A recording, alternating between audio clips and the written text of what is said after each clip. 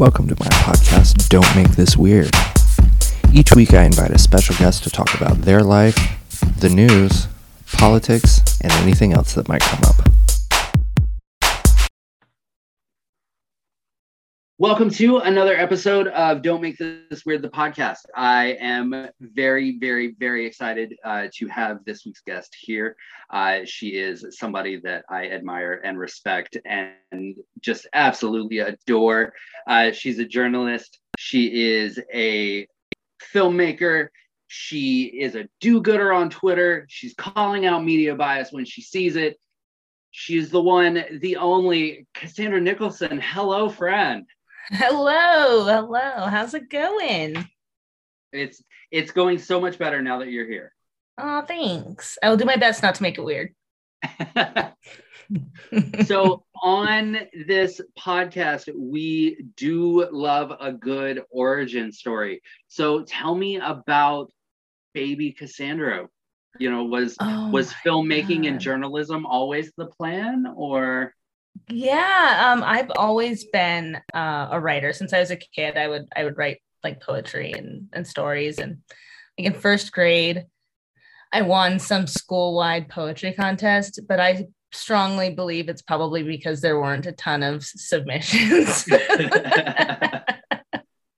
Had to read it in front of the entire school, and this is like first grade me, like, oh my God. But it shows that I've always liked to tell stories. I've always liked to observe human behavior and analyze it a little bit, not clinically, but almost from an artistic standpoint. So when the time came to pick a major, my first choice was actually law. I wanted to pursue criminal justice. I wanted to be a prosecutor. And one semester of that, I was like, oh, wait, I might have to actually prosecute people who are innocent. Yeah, that's not for me. So I pursued what I had been pursuing in high school, which was journalism. So I switched to the journalism school, and I graduated from the Walter Cronkite School of Journalism and Mass Communication at Arizona State.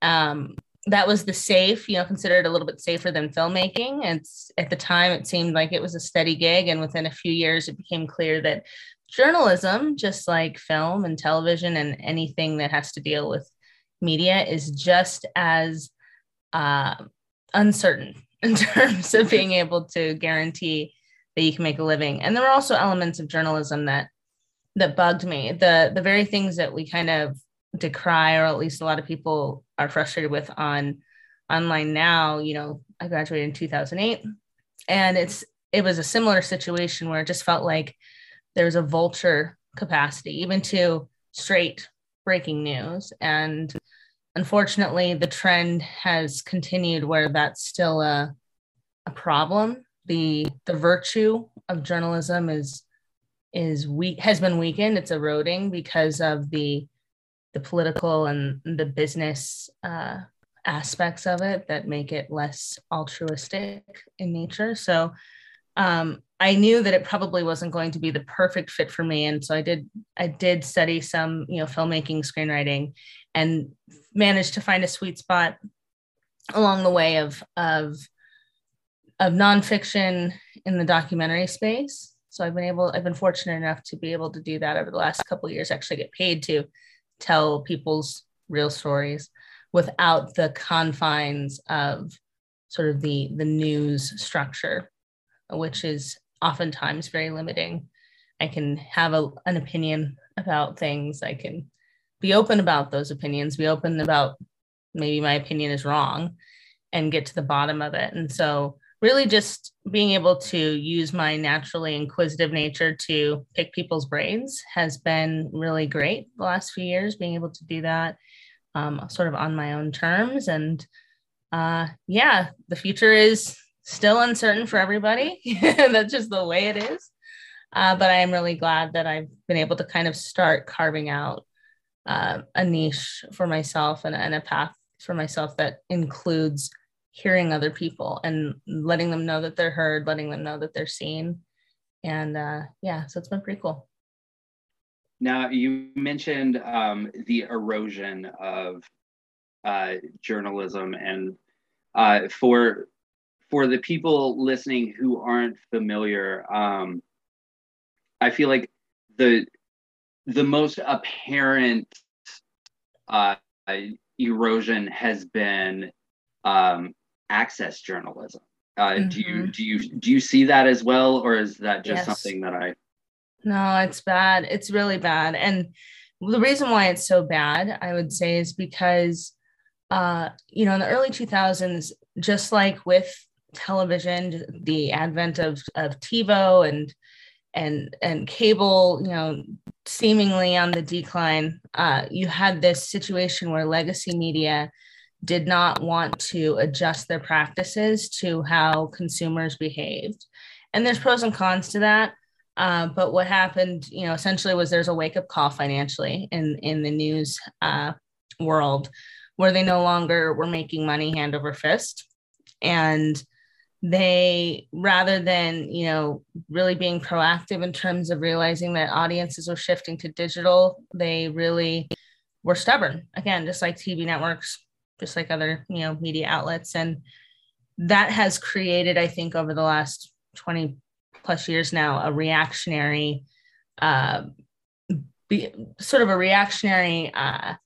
trend where instead of getting ahead of technology, they are constantly just responding to what audiences want.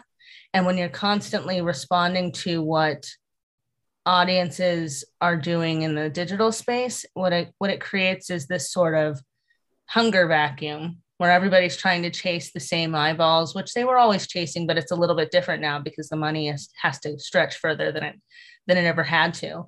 And so what happens is you've got these legacy media organizations like the New York Times, like the LA Times, Washington Post, where in order to survive, they need one or two reporters. Yes, they're reporters who've been in the industry for a while.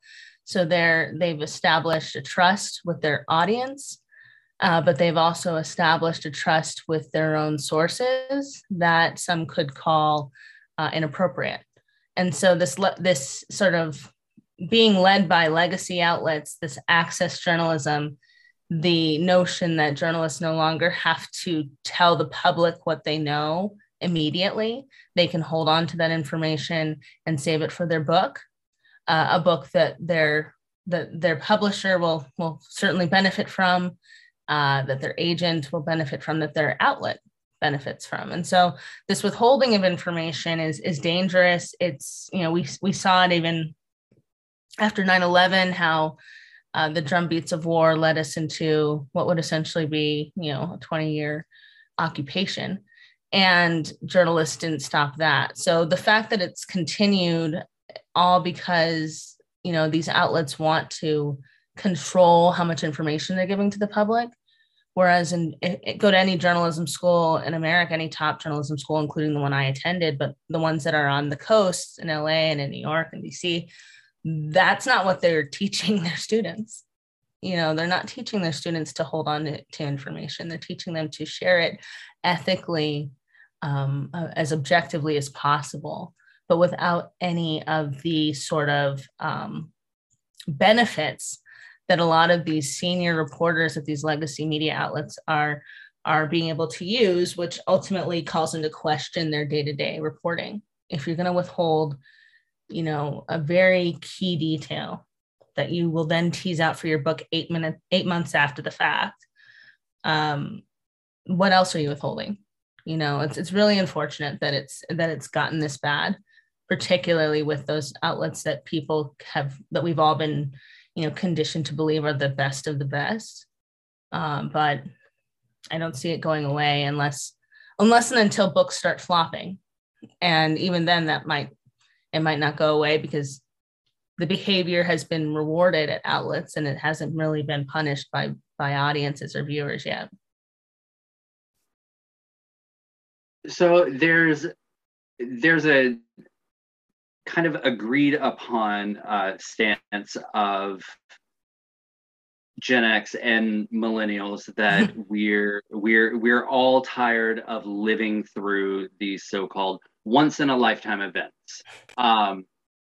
And more specifically, right now we are we're in the midst of, you know, what feels like to some as a once in a lifetime event, as the confirmation hearings for what will be the first Black woman Supreme Court justice are happening. Have you been watching the confirmation hearings? Yeah, I've watched not as intently. It's been on basically on C-SPAN in the background as I've worked these last couple days, mostly because I believe this is a formality.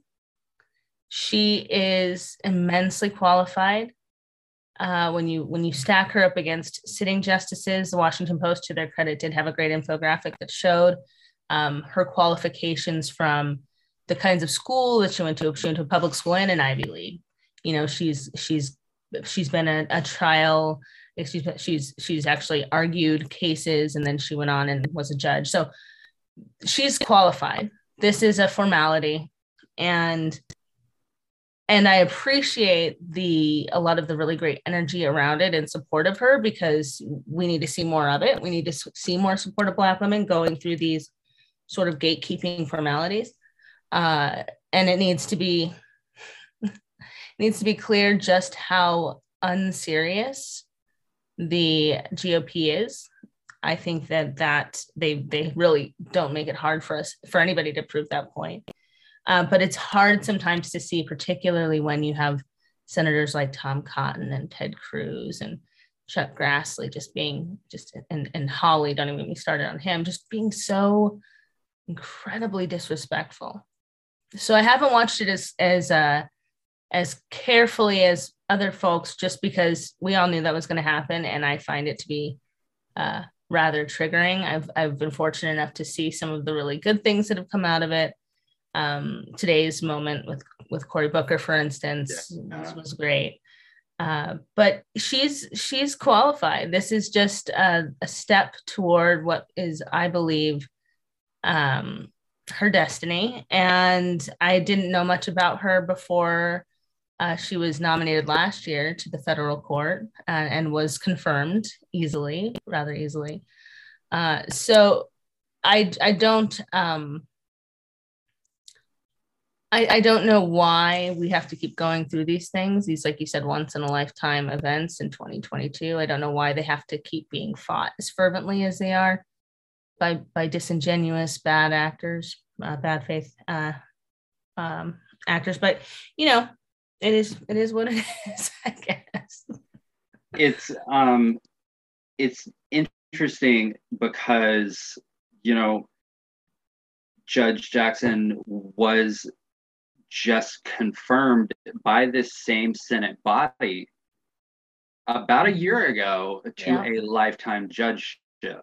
So it, you know, a lot of the questioning that's happening that I've seen on social media is, you know, what's changed? Why is it now, you know, you're attacking her for positions that a year ago you were like, you know, yeah, let's do this. Yeah, it's obvious, and then it's not, because a lot of folks try to pretend like it's not the truth. But at the end of the day, last year, she's highly qualified then.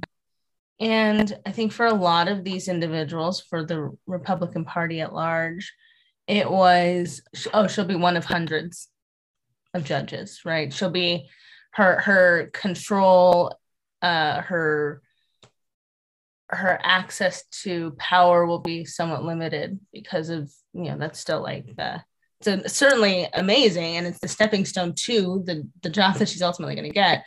But she, you know, I think they in their minds justify that, you know, she's just one of, you know, many cogs in this legal machine. And now the high court, there's nowhere else to go. This is as high as it gets. Her own Harvard classmate and Ted Cruz probably sees that as an affront. Many of them, without even realizing it, see it as an affront when they realize that a Black woman, or any really woman of color, is going to ascend higher than they ever will. And so I think that plays a part in it. I think everything that's happening with Justice Thomas and his health, I think that is raising some alarms for some people because it was clearly unplanned and unexpected. And it just shows that, this isn't just one justice that President Biden may bring to the court. He may one day be given an opportunity to nominate another one. So I think a lot of that just swirls in their mind. And then of course there's just the fact that they all get to fundraise off of it, which has been said multiple times. These people they're all acting. Ted Cruz is the worst of them all, but he's not alone. They're all just acting. They're playing to their base, and the fact that has been normalized, the fact that the press has presented it as just, oh, that's just the way it is, versus actually bringing some accountability to it for their audience. That's frustrating because, of course, they benefit from the conflict too. So they're not really, it's unfortunate that it's gotten to this point where we can't really trust the media to really strongly call things out. That there's this expectation that the Democrats are the ones that have to do it. It's just, it's bizarre, but it's going to be fruitless. I think we know that it will be. It'll be it's all in vain, I think. Right. And I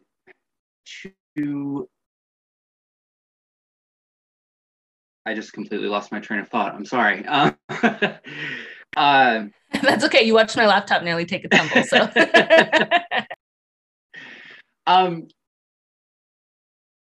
A lot of there's a big conversation around representation right now.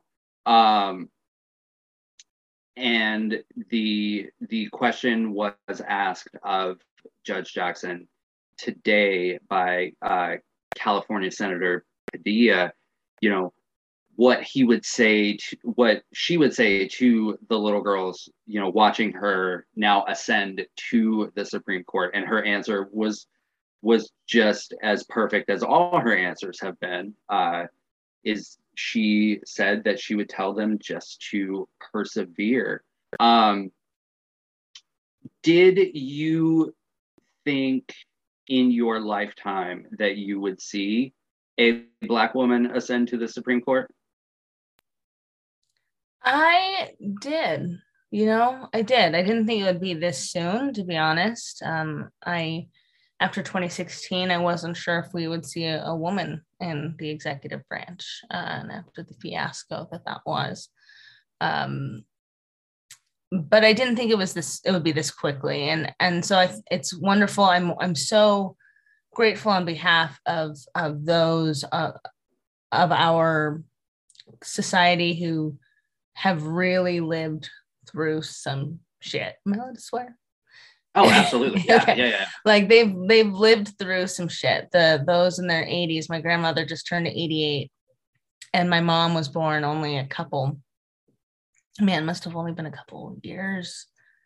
Yeah, about 10 years before the Voting Rights Act of 1965.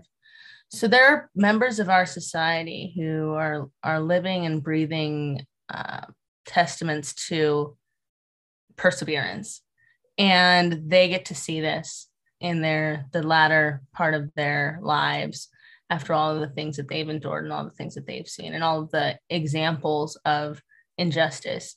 So I'm really grateful for those who've been able to make it, those who got to see Kamala Harris be sworn in as vice president in 2021, those who get to see this wonderful milestone with Judge Brown, soon to be Justice, Judge Jackson, soon to be Justice Jackson. But I did think it would happen, just because it's only a matter of time. It's just we're accelerating a lot of these opportunities. A lot of Black women and other women of color are getting into the mix, and they're getting elected, and they're leading well.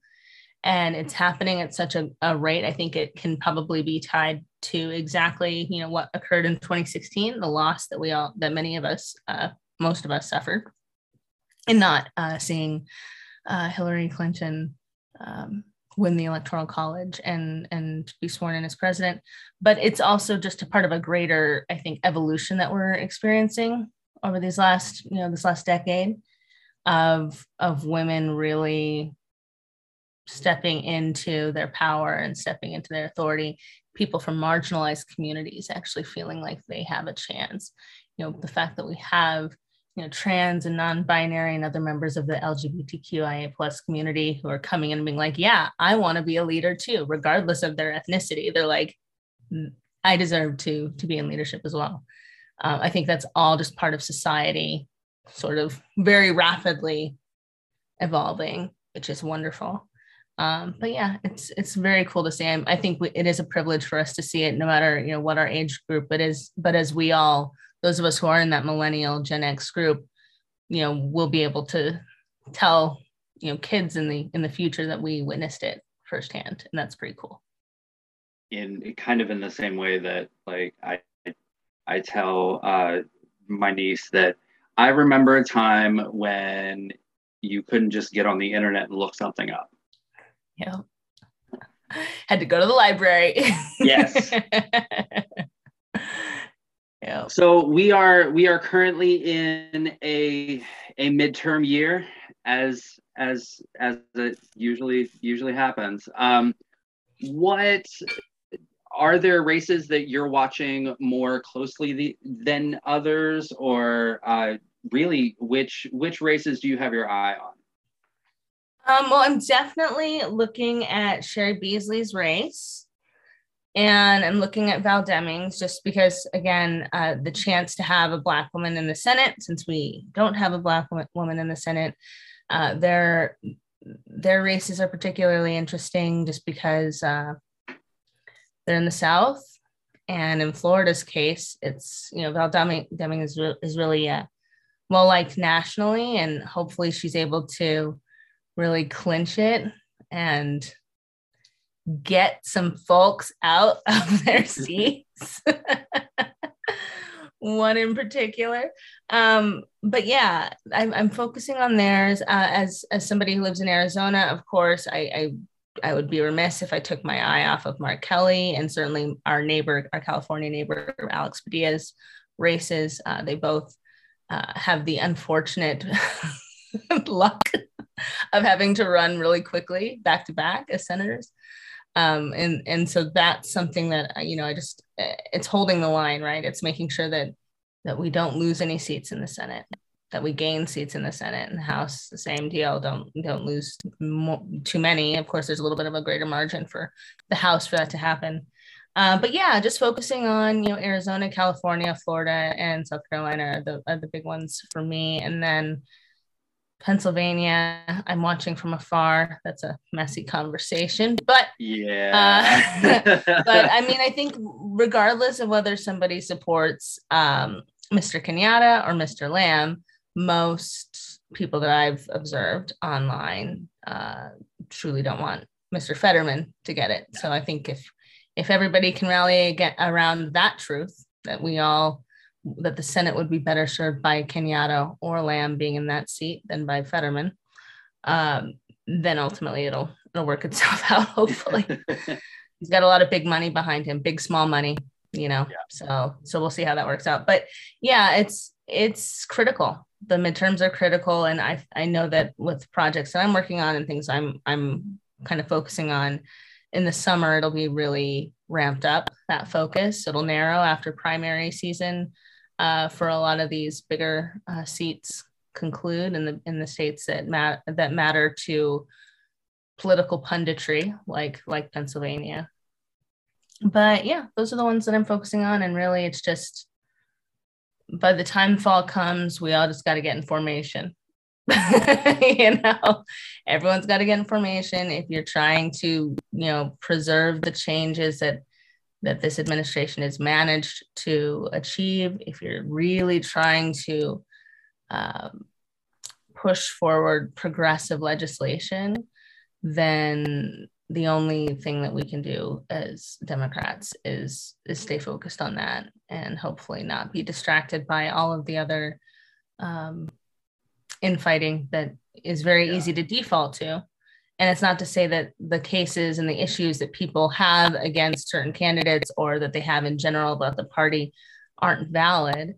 But my philosophy has been since we managed to get Trump out of office, my philosophy has been that we just got to hold the line and we got to stay focused. And a lot of the petty grievances that people have are unhelpful and they're unproductive, and they provide a breeding ground. Let me say that again. They provide a breeding ground for disinformation. So yeah, that's what I'm focusing on. I would be remiss, since you are a resident of the state of Arizona, if I did not ask you about Senator Sinema. Oh, you would be remiss, and I appreciate you asking. I'm happy to talk about that individual. As an Arizona resident, are you surprised at some of her behavior? Because I know for a lot of us, she wasn't even a blip on the radar, right? But now she's kind of exploded into front and center. Yeah. Unfortunately, and I've interacted with many of the stalwart Democratic, members of the Democratic Party, and also activists who have led a lot of the demonstration efforts against Senator Sinema pretty much since the infamous thumbs down moment last year. She was not really a blip on the radar. She served locally, and she was a Green Party member, but I think a lot of people found her to be rather benign. And I do think it's important for everybody to recognize, including those of us who are frustrated with her behavior, that it's not like we chose her just to choose her. It was literally her or Martha McSally. Yeah. So without voting for her, I'm not going to give her credit. I'm not going to give Senator Sinema the credit for us having a majority in the Senate, because at the end of the day, the voters deserve that credit. Voters who voted in Democrats nationwide deserve that credit. But, the reality is, without Senator Sinema having been elected at that time, we wouldn't have the Democratic majority that we have. So it's tough. It's tough to see her sort of come out of the most bizarre and evil cocoon and become this butterfly of chaos. And to see how, again, interacting with those in the state who canvassed for her and who donated to her and who rallied around her because of the kind of politician she claimed to be, and to see her turn a 180 on folks in such rapid fashion. It's disturbing, to say the least. Again, with big money, it's really tricky, and certainly with Citizens United, it's really, really tricky to see what is driving her behavior from a financial, from a campaign finance perspective. And that's why I think a lot of folks locally have been targeting the entities that have supported her. So now they're focusing on HRC. Before it was Emily's List. They're really trying to get these organizations to just denounce her completely, and remove her from the list, to no longer donate to her campaign. But, unfortunately, with the way that, dark money in politics works, is the ones that we see are just the tip of the iceberg. There's numerous ways that politicians can be paid for their behavior. And the difference, of course, with her is she's been really open about when she's fundraising in Europe or when she's fundraising with Republicans and actually courting Republican support. So what she has been open about, I think, shows that she doesn't really care how things look and how it appears to her constituents. The fact that she continues to not have any sort of town halls or any sort of even substantial or significant one-on-ones with the organizations, the leaders of organizations who supported her in the past. It definitely suggests that she doesn't think that she has to follow any sort of decorum or maintain the trust among her constituency. And when somebody's acting like that, I mean, that just, I think it calls into question everything that they do. If you don't think that you work for your constituents and that your constituents shouldn't have to ask you for transparency or ask you to answer basic questions, then who do you answer to? That is an excellent question. Yeah, it's pretty problematic. But, 2024 will be here before we know it. So, yes. For better or worse. Right. So we're going to steer away from politics for a bit. Got all the heavy topics out of the way. So now we are at the portion of the show where I dive into my email and I pull out a letter from a listener. This week's letter comes to us from Jenny in Georgia. I love the alliteration. Nice. Jenny, thank you for writing in. Thank you for listening to the show. Jenny would like to know if, as a filmmaker, if it's hard for you to turn off like the filmmaker part of your brain to watch movies, or if it's always like you've always got like the critical. Yes, it is always on, and not in a bad way, but in a way that might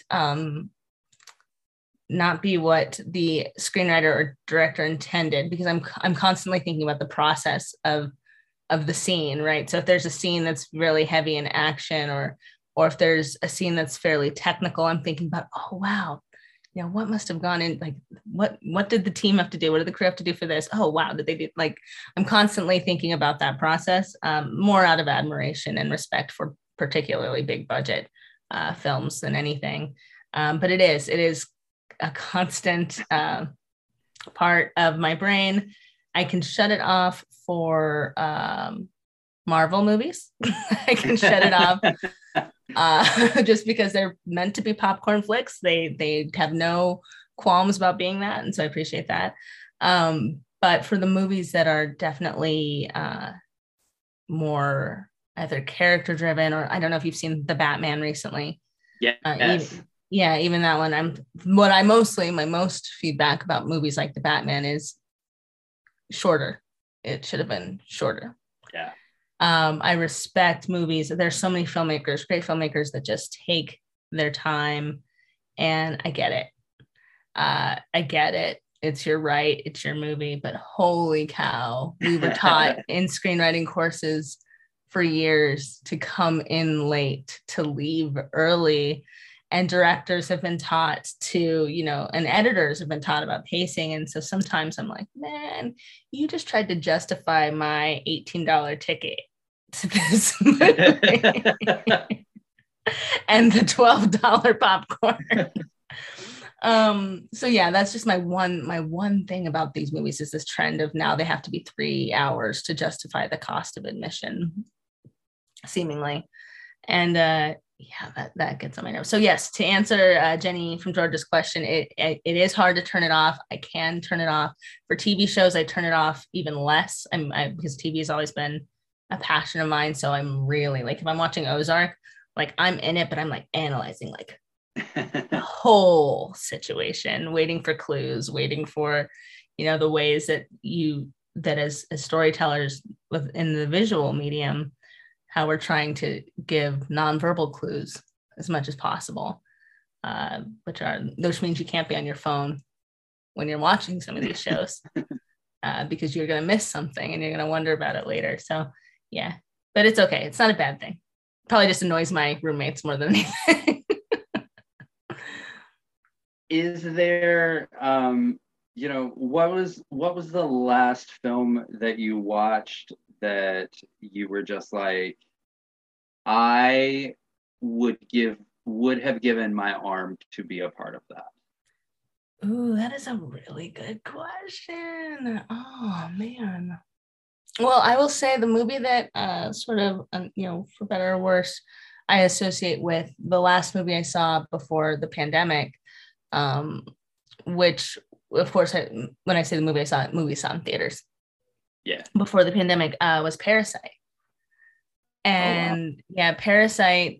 So I saw that like 2 months before or a month before everything shut down in theaters. And so that, even though I've seen movies in theaters since then, what they were able to accomplish with that ensemble, I love ensemble casts. I love them, love them, love them.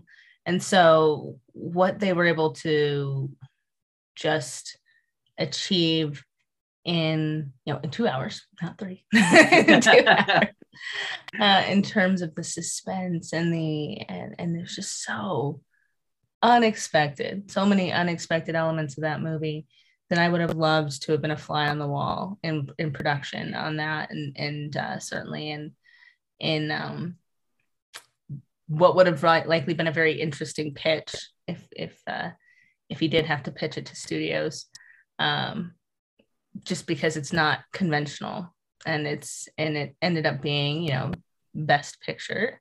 Yeah. And it deserved it because it was just so unique. And so I would say, just in terms of recent movies in the last couple of years, Parasite's still high on that list.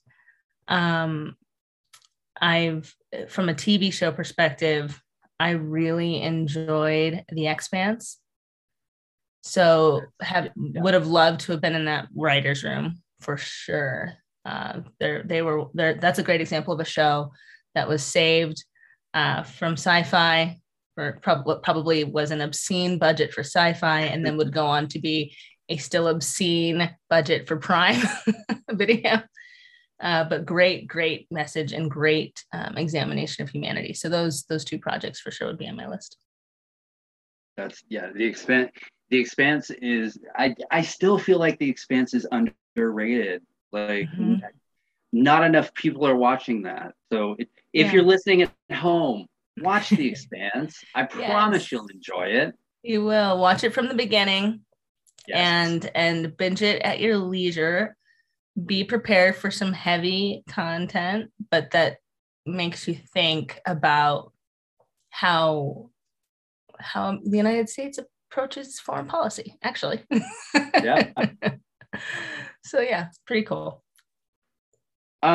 Is there, we're kind of in the era of like franchises and reboots, and is there like a franchise or a reboot of something that if somebody approached you and said, Cassandra, we want you to do this, without hesitation, you would be like, yes, absolutely? Oh my gosh. First of all, let the record reflect that as an aspiring writer, I'm not saying no to anything anybody comes to me with. Not in a position to be choosy, but if they did say, this is the one for you. Stargate was super impactful. Stargate SG-1 was a super impactful sci-fi series for me when I was growing up. It was like just a bomb on my weird, awkward adolescent spirit. So I definitely would say if they did a reboot of Stargate SG-1, I would be so down for that. I will say that they did I haven't watched it yet because I'm not a Peacock watcher, but as somebody who normally is like reboots, prequels, reboot sequels, like it's really frustrating, and I join in a lot of folks' frustration over that. But given the origins of how the Bel Air reboot came to be, and how it was the indie filmmaker who just like made a trailer. Yeah. I like those kinds of stories because it was a fresh take, a truly fresh take, not a formulaic, studio executive or network executive trying to think outside the box and find their best showrunner who's been in the game for 20 years to do it. It was, an indie filmmaker with some personal pride in what the Fresh Prince of Bel-Air series meant for him, and really hitting those notes of nostalgia. So it's not always going to work out perfectly. There's still a movie and TV machine behind everything that gets made. But if we can find that sweet spot of truly fresh takes on older IP or existing IP, I think that would be a wonderful trend to see flourish across all the platforms. I can still remember when the indie trailer for Bel Air hit the internet and just went absolutely viral, because every retweet and every share was somebody fucking make this. Now that it's been made, I am so hooked on it. Oh, good to hear. Yeah, I'm gonna have to give it a shot. Like I said, I'm not a regular Peacock watcher, and just with my work schedule has made it so that leisurely television watching for the last 6 weeks has not been occurring. But it's good to know that you like it. I'm gonna give it a shot. Yeah, for sure. Yeah, cool. So if the MCU and Disney came to you, let's say tomorrow, and said, "We're giving you a budget. We're giving you green light. You can pick any Marvel character to do their film. Who are you picking?" Oh, that's a good question, man. That's a really good one, because I have to say they've done the ones, or they've made attempts at the ones that I would really love to do. I think Agent Carter was before her time. I really respect that Disney and ABC gave that show a proper chance to survive. The actress whose name escapes me at the moment did such a great job. And Haley, Haley or Hallie. This is a job for IMDb. But yeah, Agent Carter, it was a great example of a secondary character who had the actor portraying her had enough charisma that warranted, its own kind of spinoff. It's certainly Haley Atwell. It started what would become the expanded universe for Marvel. And so I would say another crack at Agent Carter with Haley Atwell would be amazing. And I would defer to pretty much everybody that was associated with that production already, because I think they did a good job. I just think it was just the timing of audience behavior, and they were still, Disney Plus hadn't existed yet. That show premiered on ABC before Disney was really all in with the partnership with Netflix. So who's to say if it had started on Netflix and could have been a little edgier, like some of the other Netflix shows, maybe it would have worked out. Who knows? But yeah, I'd say Agent Carter. I like that. Agent Carter was another one that I enjoyed. I would really, now that Luke Cage and Jessica Jones are on Disney Plus, I would like to see them and Daredevil get another shot. Yeah. Mm-hmm. Even if they did sort of an amalgam of those guys, because they were crossing them over toward the end of the seasons, right? Yeah, they did. Defenders was kind of the setup for. Yeah. And then just ultimately allow it to be as gritty as it needs to be, because it is different than there's something very distinctly Disney about the stamp that they kind of put on Hawkeye and the one that Sebastian Stan, it's Falcon and the Winter Soldier. Yeah, Falcon and the Winter Soldier. Yeah, there's something I feel like they still kind of wanted to keep it relatively family friendly with those, and Jessica Jones, Daredevil, and Luke Cage were definitely not. So yeah, I think it would be worth it. They've got so many properties. It's kind of absurd. Like they could have the G, PG, PG-13, and R version of everything very seamlessly if they chose to.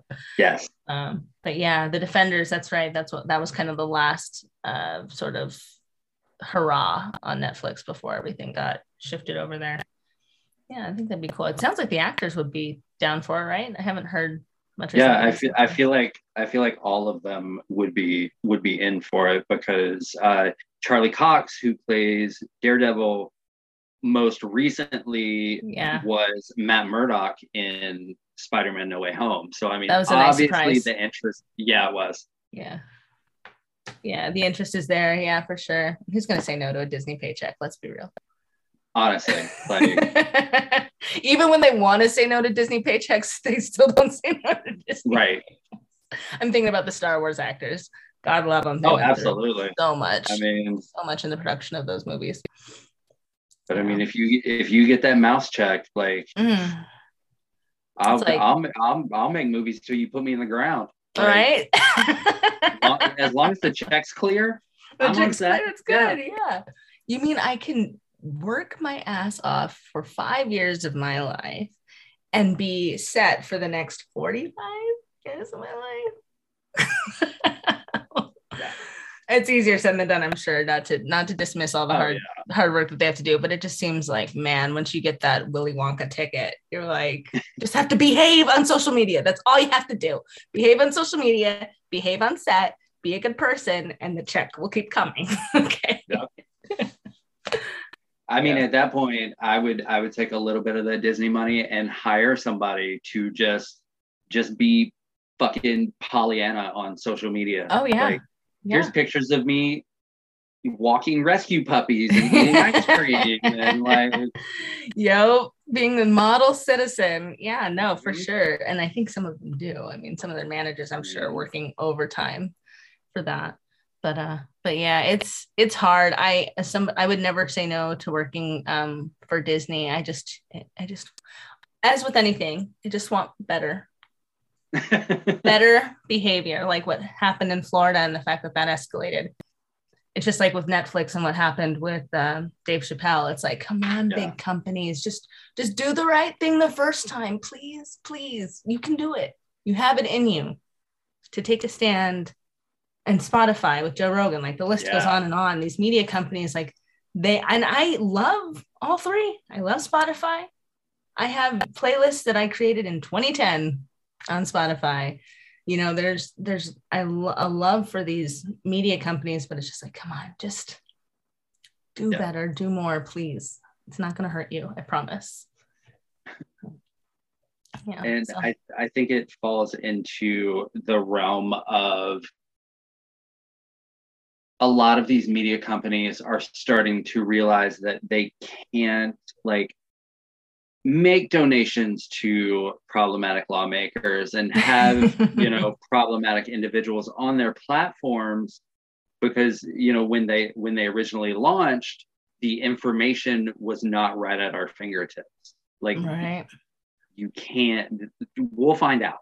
Yeah, we're going to find out. And when we do, it does become a swarm. It does become like a public, the court of public opinion is on, like we're ready.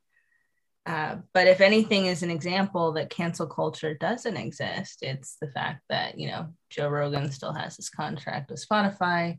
Dave Chappelle still has his contract with Netflix. The list goes on and on. Cancel culture is a myth for most people, So. We have now come to the portion of the show where I like to play a little game with all my guests. I have before me just 15 of the most stupid random questions that, some listeners have sent to me, some that I found on the internet. You down to play? I am down to play. Is this a rapid fire, like first thing that comes to mind? No. Okay. No, not at all. Right. Okay. So what was your first job ever? Ooh, I was a babysitter. Nice. At the age of 10. Oh, wow. I grew up in a church where everybody was, friends, and at the time it was full of a bunch of Gen Xers who were having babies left and right. Many of whom I'm still in contact with today, and their kids, which makes me feel old because now they're in college. But but yeah, that was my first job, babysitting. What is your guilty pleasure? Ooh, guilty pleasure. Is that like TV shows or anything? Anything. I like French fries.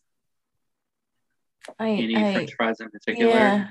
Yeah, no, any of them. Like literally my palate is desensitized. McDonald's French fries, Burger King French fries, like any of these fast food joints with their French fries, like it's on. I've done it less in the last few years because I want to live, but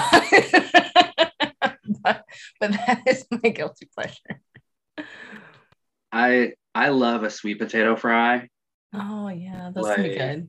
Crunchy though, right? Yeah, like they've got to be done right, and like there's got to be the right amount of salt on them. Otherwise, it's too sweet. Yeah, I'm with you. Yeah, gotta have that salt with the sweet. If aliens landed on Earth tomorrow and offered to take you with them, would you go? I would politely decline. I would be their travel agent if they're wanting to check out the States or other parts of the world. Like, I'll hook you up, get you some cheap flights. If you're trying to be like not a tourist, you want to fly like we do, you want to travel by train like we do, like I'll hook you up, but I ain't going where you going. Sorry. That's completely fair. This is probably the most controversial question that you will be asked in the entirety of this podcast. Whitney or Mariah? Ooh, that is controversial. That is controversial. Oh, I'm going to say, with all of the respect for Miss Mariah, that Whitney, only because of seniority. I'll say it's the seniority status of Whitney getting Mariah by several years. But yeah, that's a tough one because it's like the energy of Mariah is so fun, even when she's messy. It's amazing, and she is so talented. And there are like songs in my head. But yeah, Whitney. It's an interesting question because some people the answer is boom right there. Sometimes before I even finish the question, and then like you say Whitney and they're like yes, yeah, Whitney, always Whitney. Well, let me finish.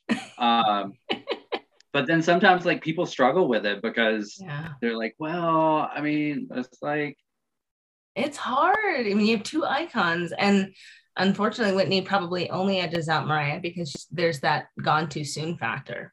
Right? Yeah. There's like feeling robbed, like we didn't get a chance to see her complete what could have been her destiny. So yeah, that's a tough one for sure.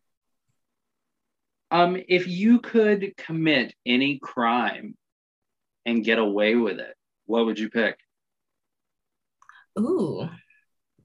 Okay, so there's this pilot that I've been developing. I developed it a couple of years ago and have shelved it, as writers often do.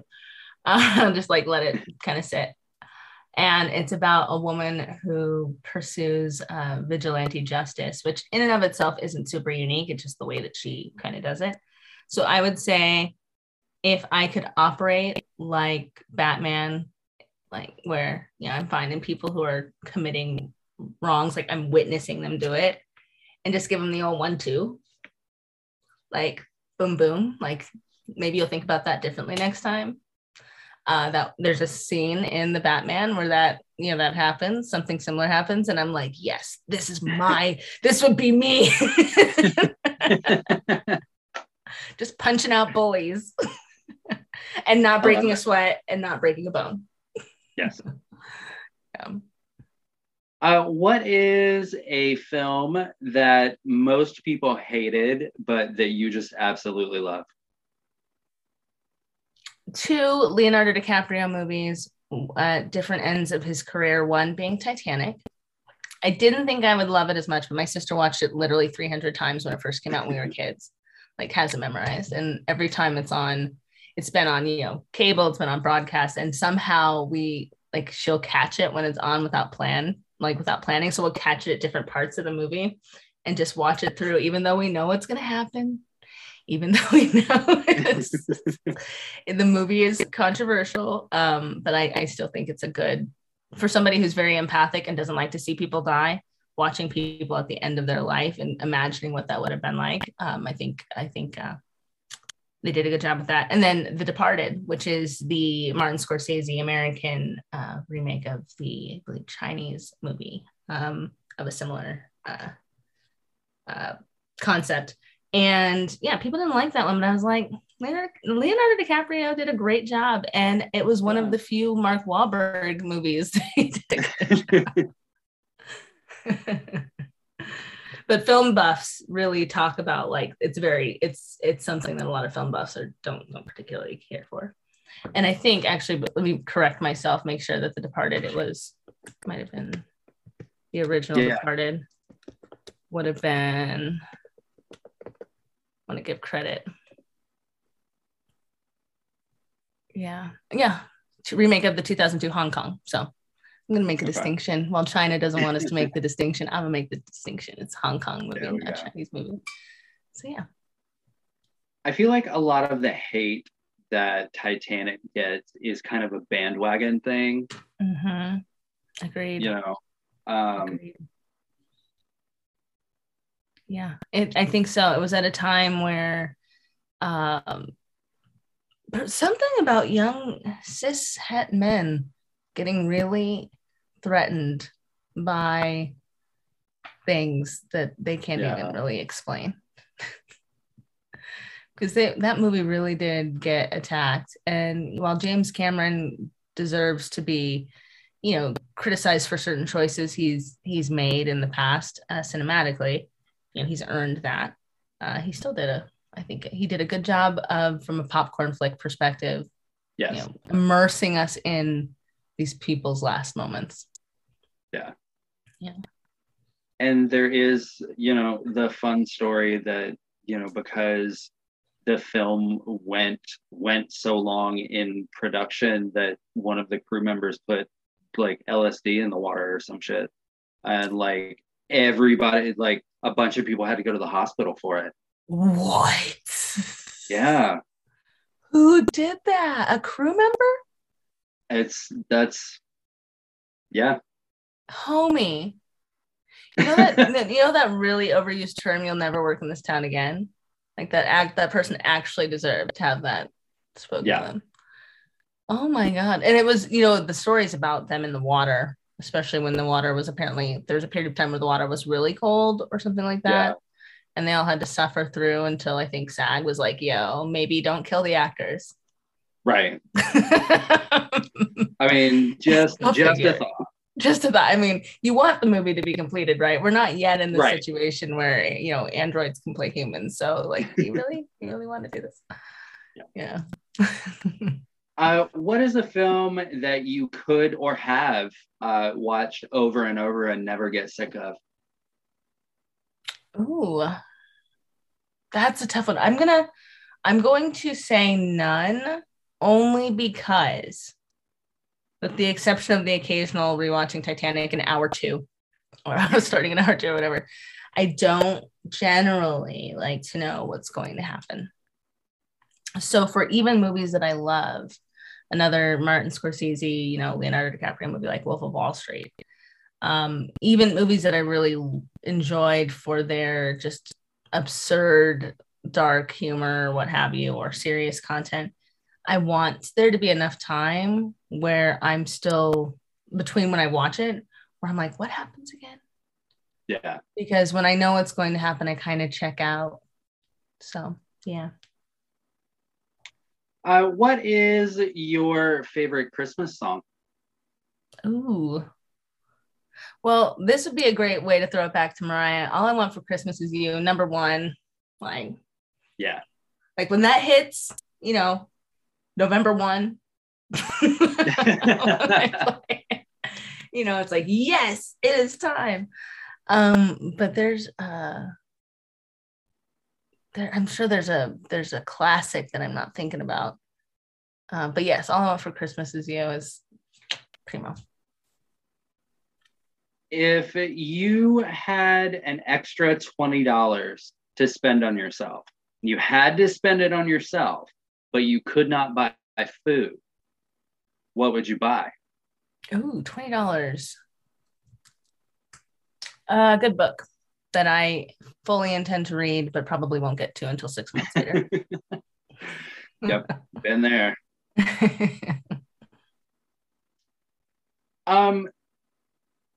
Well, this is going to be a tough question because you have said earlier that your schedule doesn't lend to watching television regularly. But what is the best show on television right now?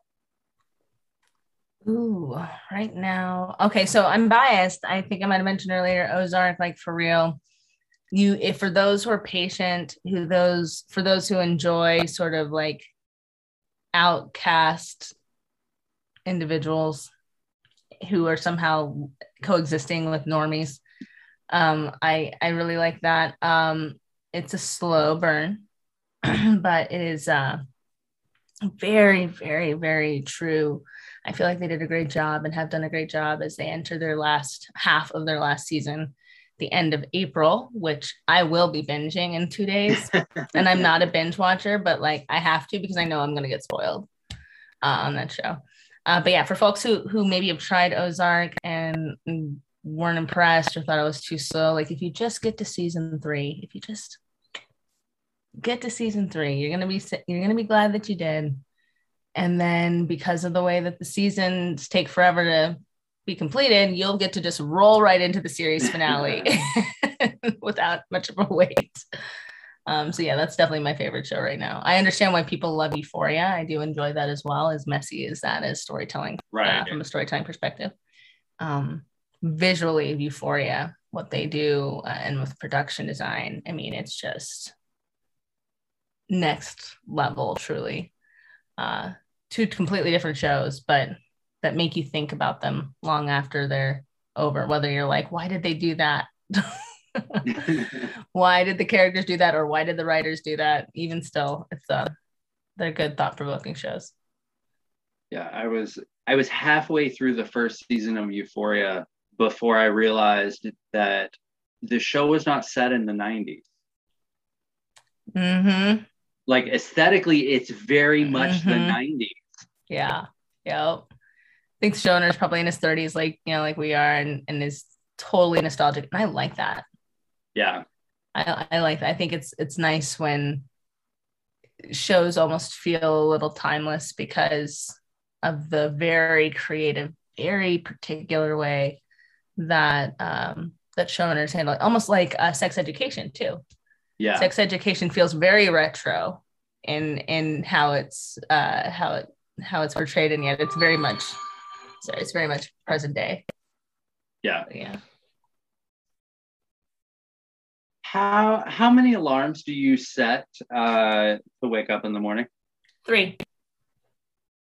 I need fewer and fewer as I've gotten older. I'm used to need, I think, more than 3 because I knew that I was going to snooze, one of them, the first one probably. Yeah. But you do 3 too? Yeah. Nice. 1 in an hour, 1 at 30 minutes, and 1 at 15 minutes before I have to be up. Mm-hmm. Yeah, for sure. It got to the point back like years ago before, I guess, again, age maybe, or just my current job requiring me to be up when I need to be up. I would just snooze in my sleep. I would snooze. I wouldn't even realize I had snoozed it. And the only time I would find out is if I was like sharing a hotel room with somebody or bunking with somebody, and they'd be like, you snoozed your alarm 5 times. I'd be like, I'm so sorry. My brain was telling me what I needed to do. Right. Yeah. If I invited you to a barbecue, what would you bring? Ooh, I would bring 2 things. I would bring beer or cider or wine. Excellent. whatever the vibe of the party, of course, since it's a barbecue, probably beer, cider. And then I would bring some form of dessert. Both would be store-bought about 15 minutes before I'm supposed to be there.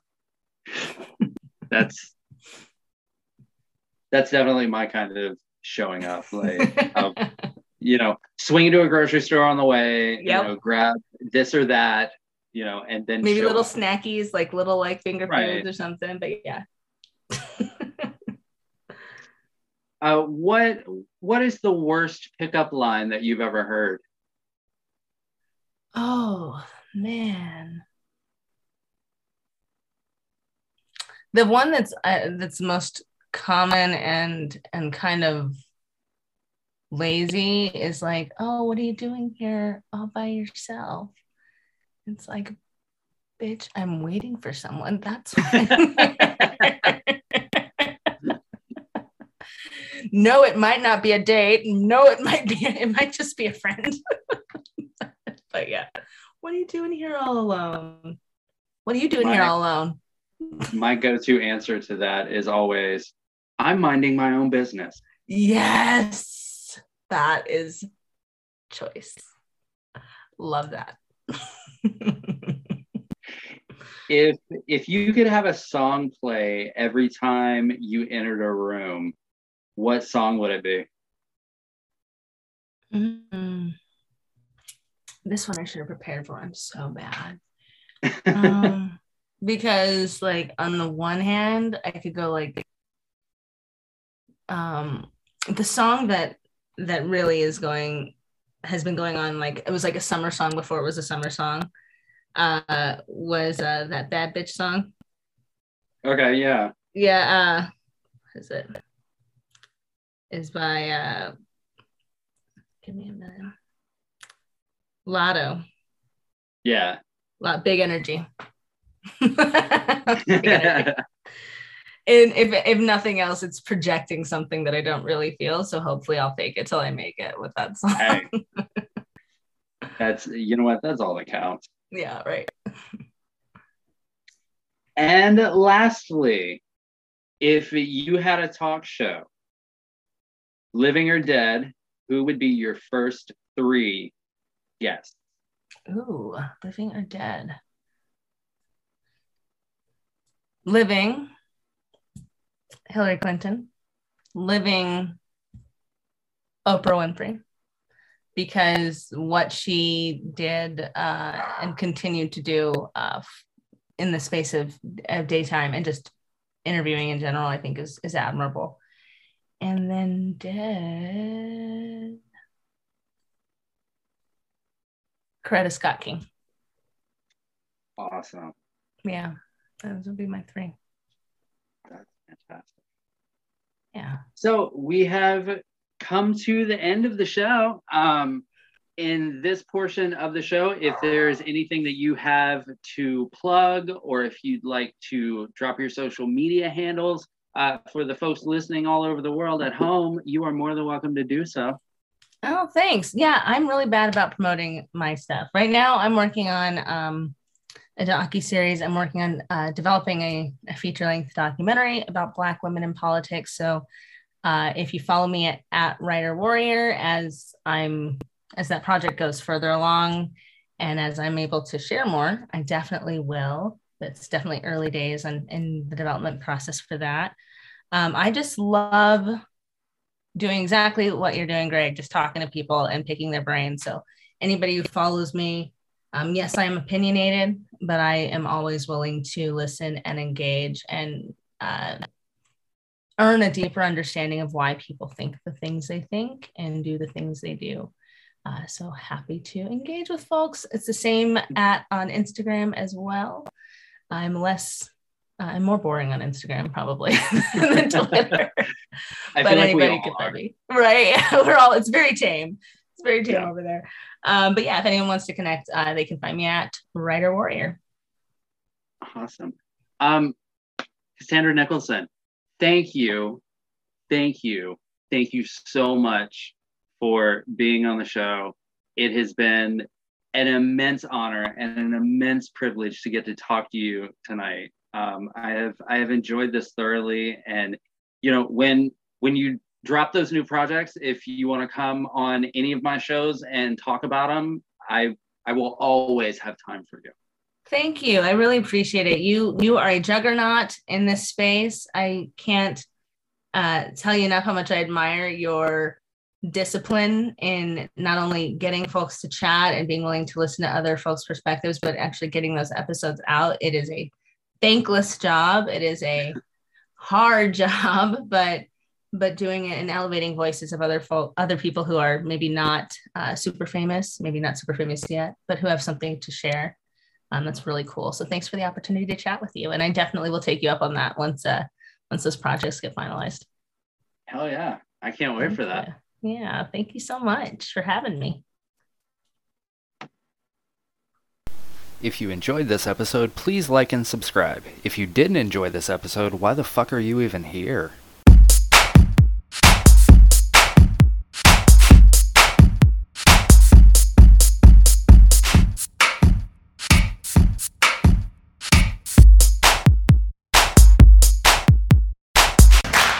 Don't Make This Weird is a Dollop of Trollop production in association with Spring Break 83 Productions and the Joyful Warrior Podcast Network.